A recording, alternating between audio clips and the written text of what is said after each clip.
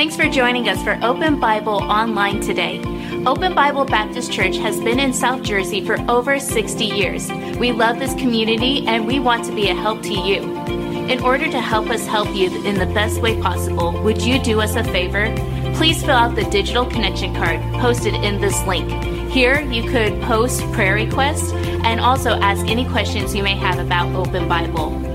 If you'd like to give today, you could give online in less than 2 minutes. Visit openbiblenj.org for more information. Thanks again for joining us today. Now enjoy the service. Thank the Lord for prayer. Amen.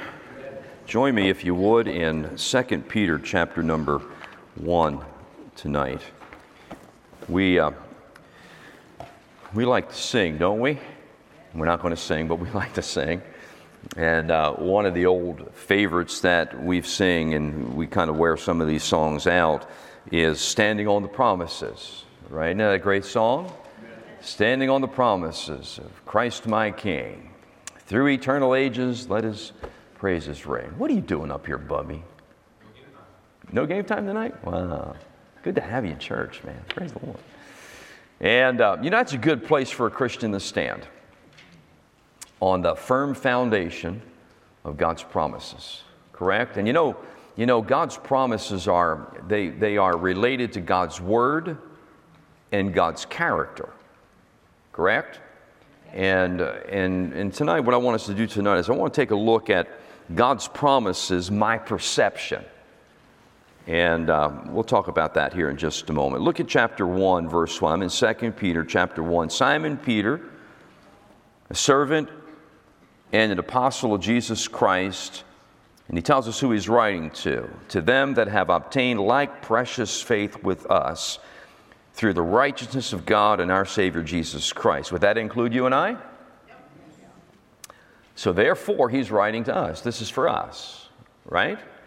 And he says in verse number 2, grace and peace, this is his salutation, be multiplied unto you through the knowledge of God and our Savior and our Lord Jesus, and Jesus our Lord, according as his divine power hath given unto us all things that pertain unto life and godliness, through the knowledge of him that hath called us to glory and virtue.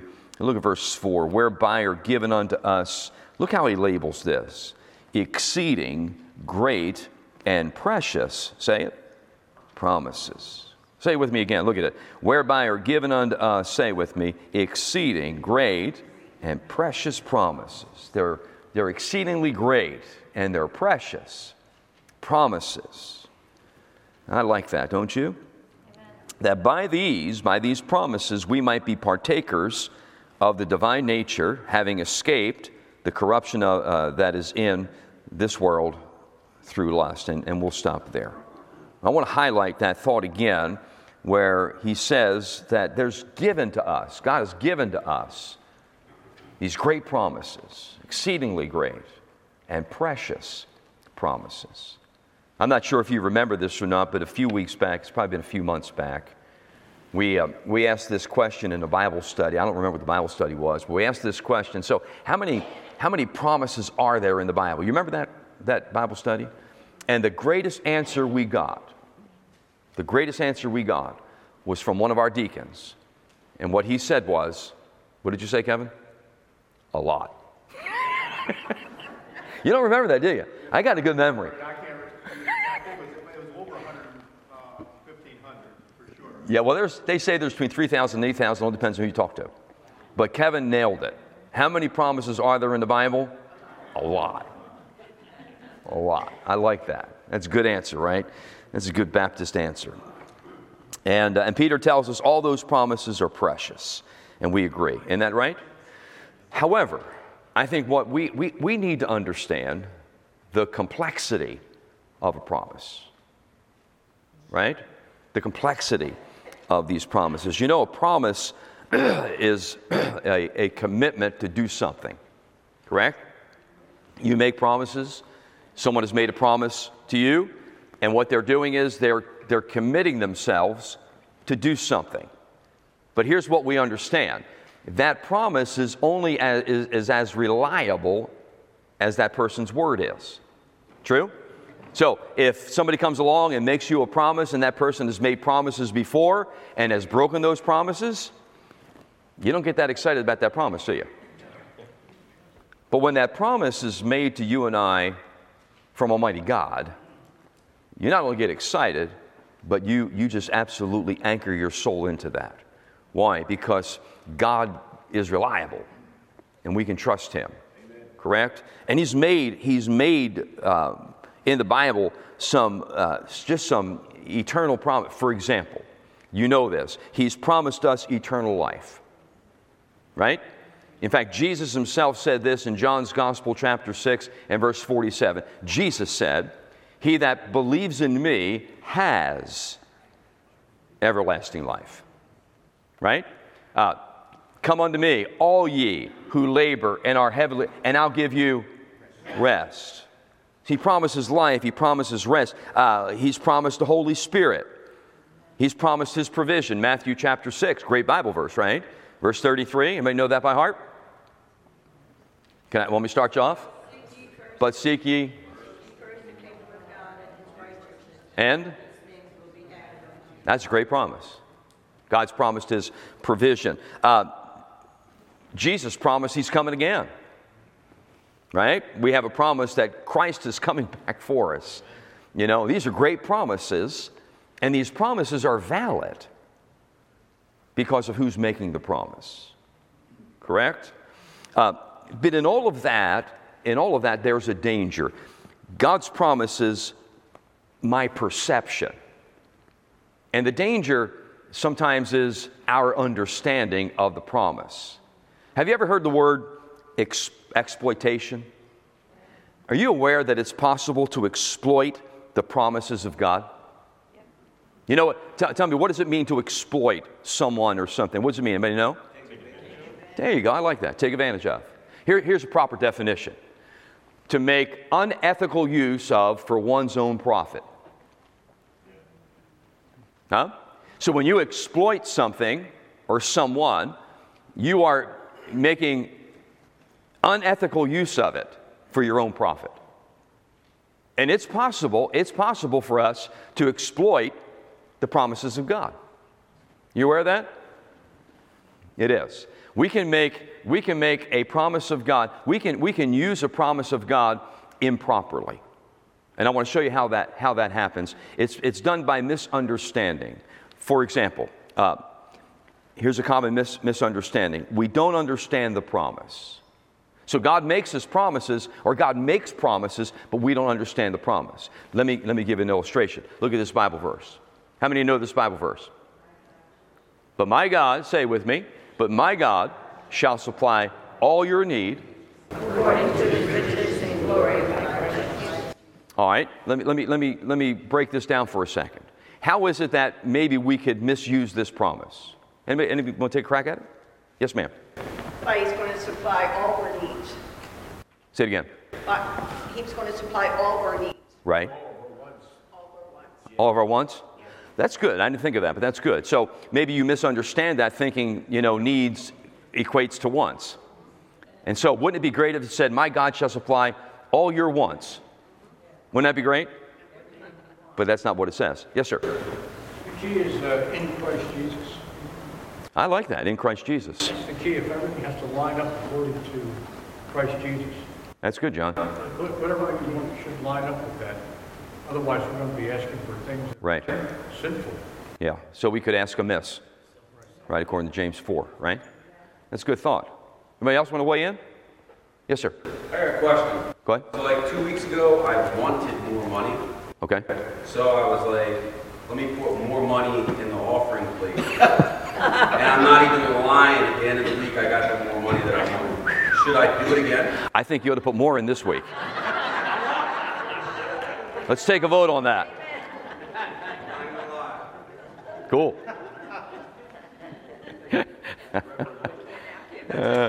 What do you think, Craig? I like it. It works for me. All right, so how is it that we might misunderstand this and exploit it? My God shall supply all your need. There are times when we don't understand what we need.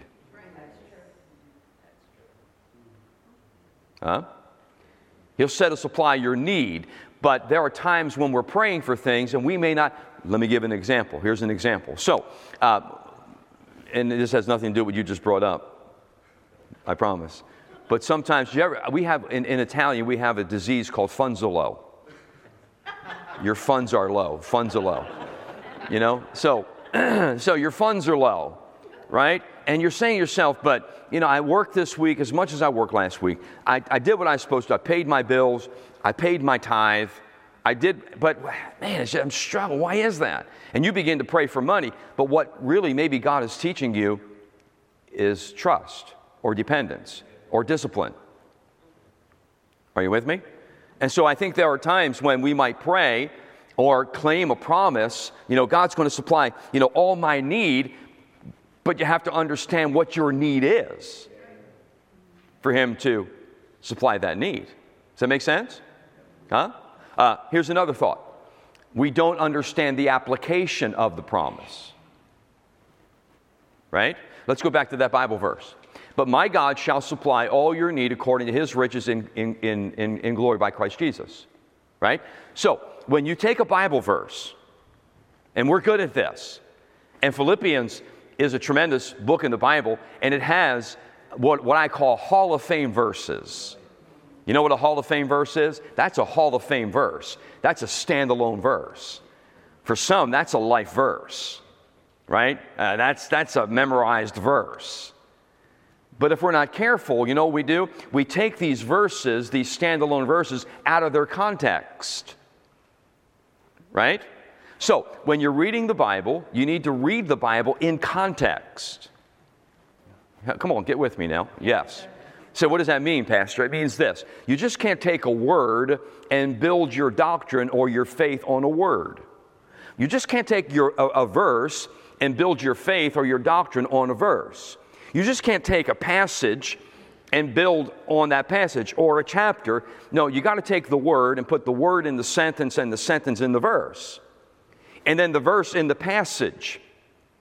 And then the passage in the chapter. And then the chapter in the book, and then the book in the Bible.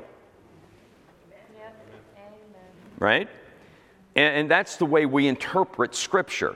There's a fancy word for it. Dr. Riddell, you've studied this out. It's called hermeneutics. Right? That's a fancy word. It's just the proper method used to interpret Scripture.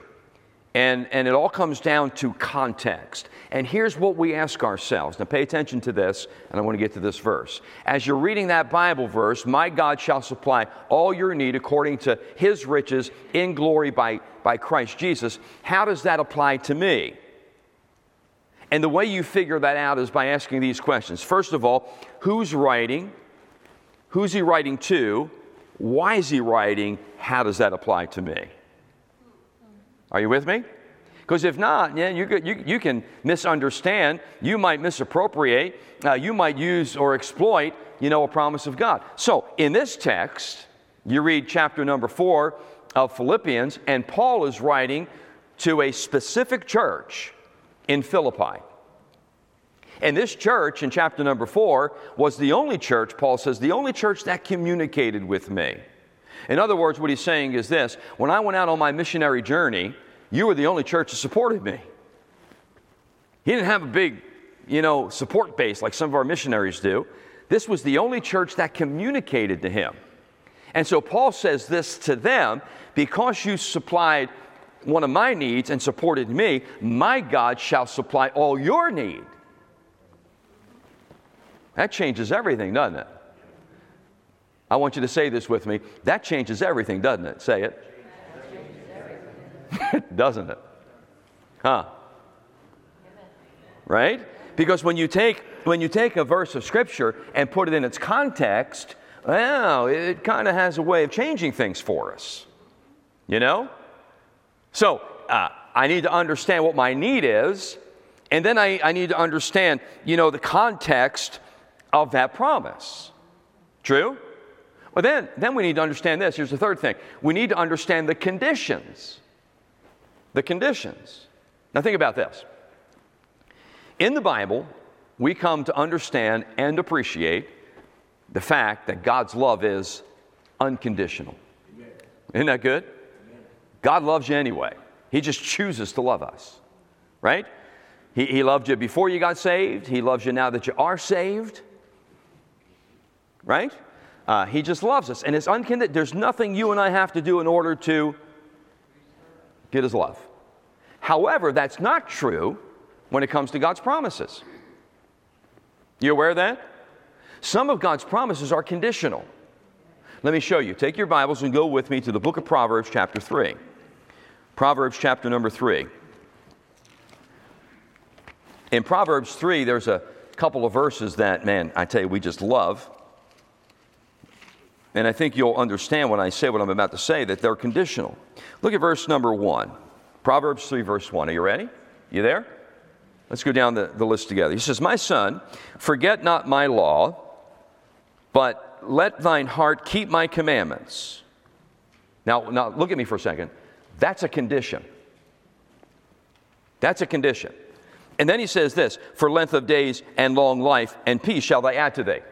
So God says this, if you do this, I'll do that. Right? So you can't get verse 2 unless you have verse 1.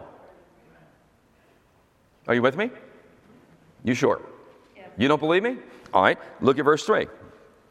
"Let not mercy and truth forsake thee. Bind them about thy neck. Write them upon the table of thine heart." That's a condition. Look at verse 4. "So shalt thou find favor and good understanding in the sight of God and man." You can't have verse 4 without verse 3. Are you there yet? All right, look at verse 5.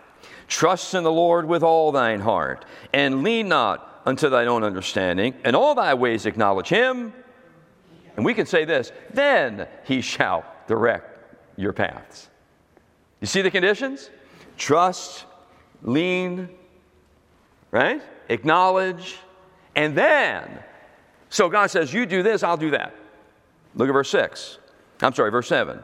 "Be not wise in thine own eyes, fear the Lord, depart from evil. And it shall be health to thy navel, marrow to thy bones." Look at verse 9. "Honor the Lord with thy substance and with the first fruits of all thine increase." And what does he say? "So shall thy barns be filled with plenty, and thy presses shall burst out with new wine." So some of God's promises are connected to obedience. They're conditional. I said a little bit ago, God's promised His provision. And I said, let's quote together Matthew chapter 6, verse 33. And what does it say again? "But seek ye first the kingdom of God and His righteousness." That's a condition. "And all these things shall be added unto thee." Right? See how that works?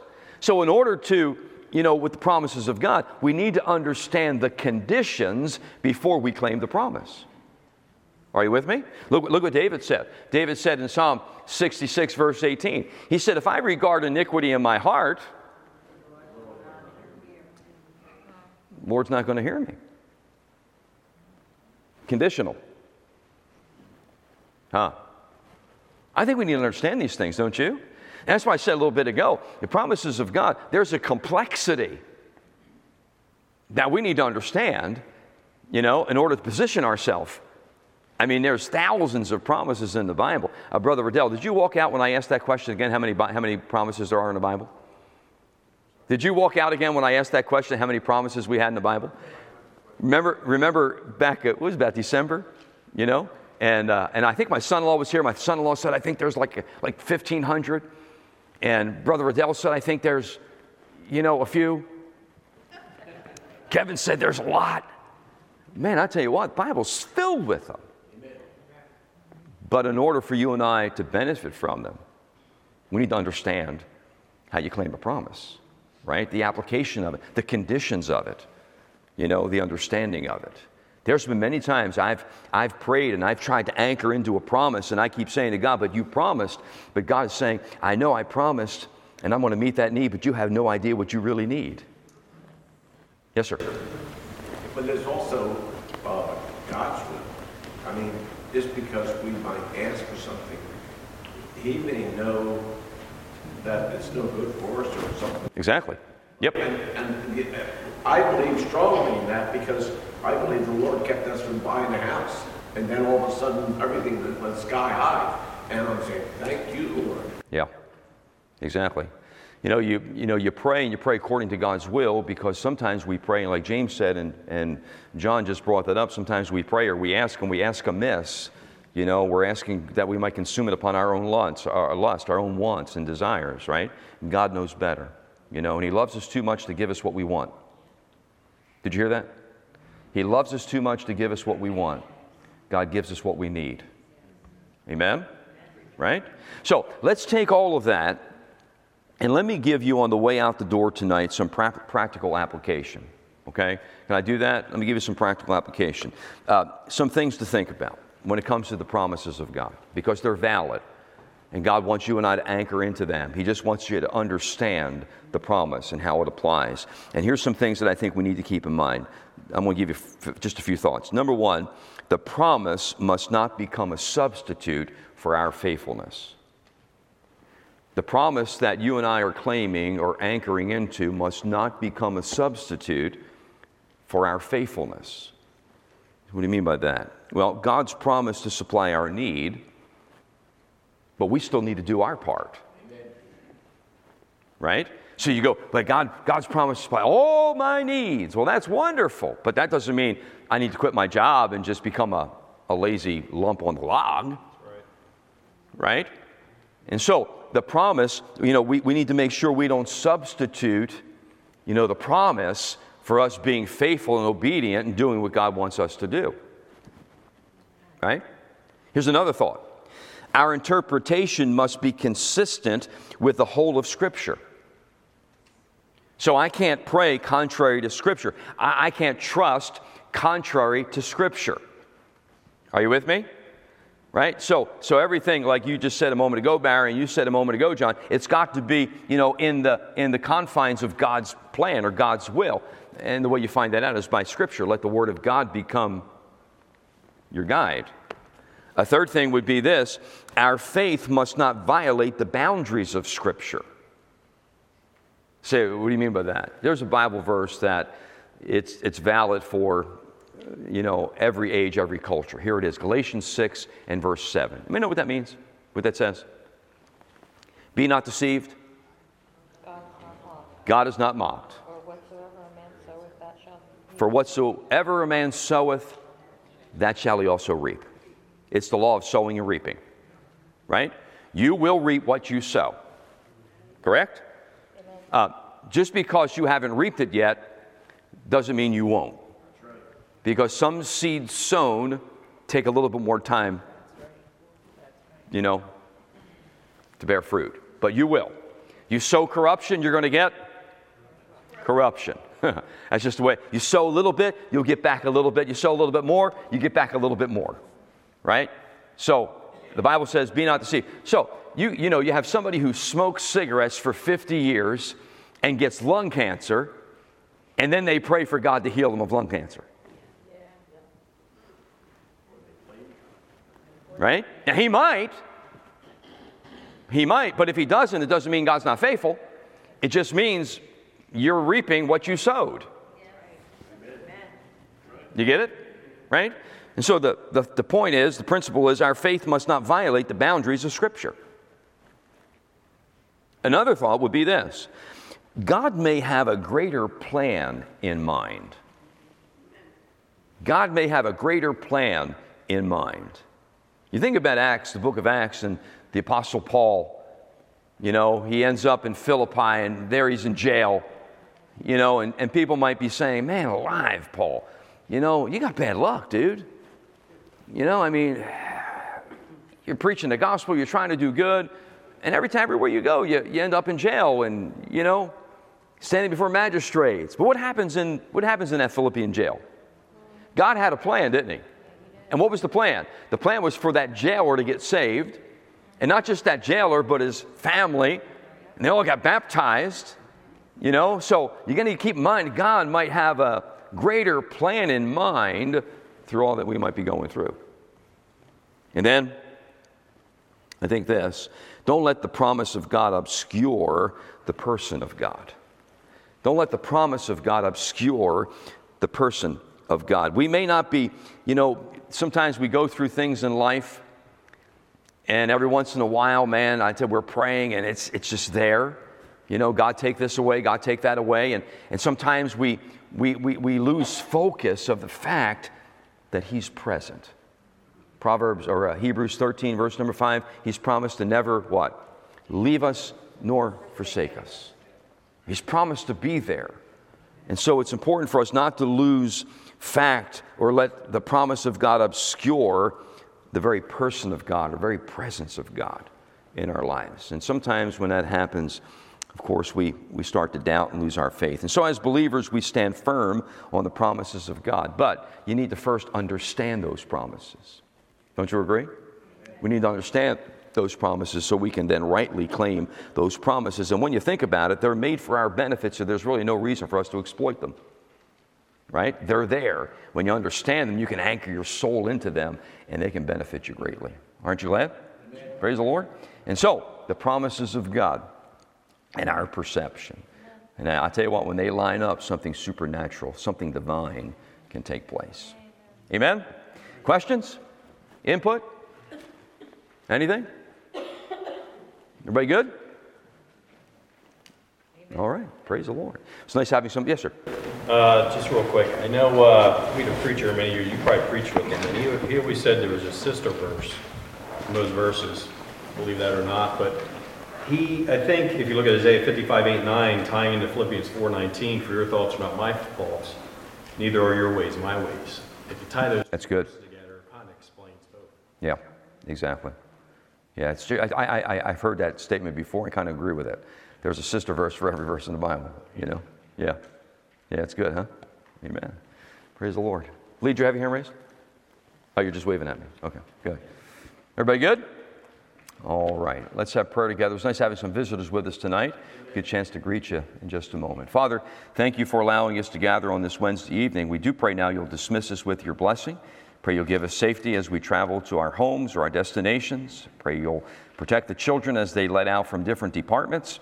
And we just pray for a great end to the week. In Jesus' name we pray, and amen. God bless you, church. Have a great night. Thanks again for watching us online today. If you haven't done so already, please fill out a digital connection card so we know how to better serve you this week. For encouragement throughout your week, you can listen to past sermons by searching Open Bible Baptist Church on the Apple Podcast or Google Play Store. If you'd like to give today, you could give online at openbiblenj.org. Thanks again for joining us today. We'll see you on the next broadcast.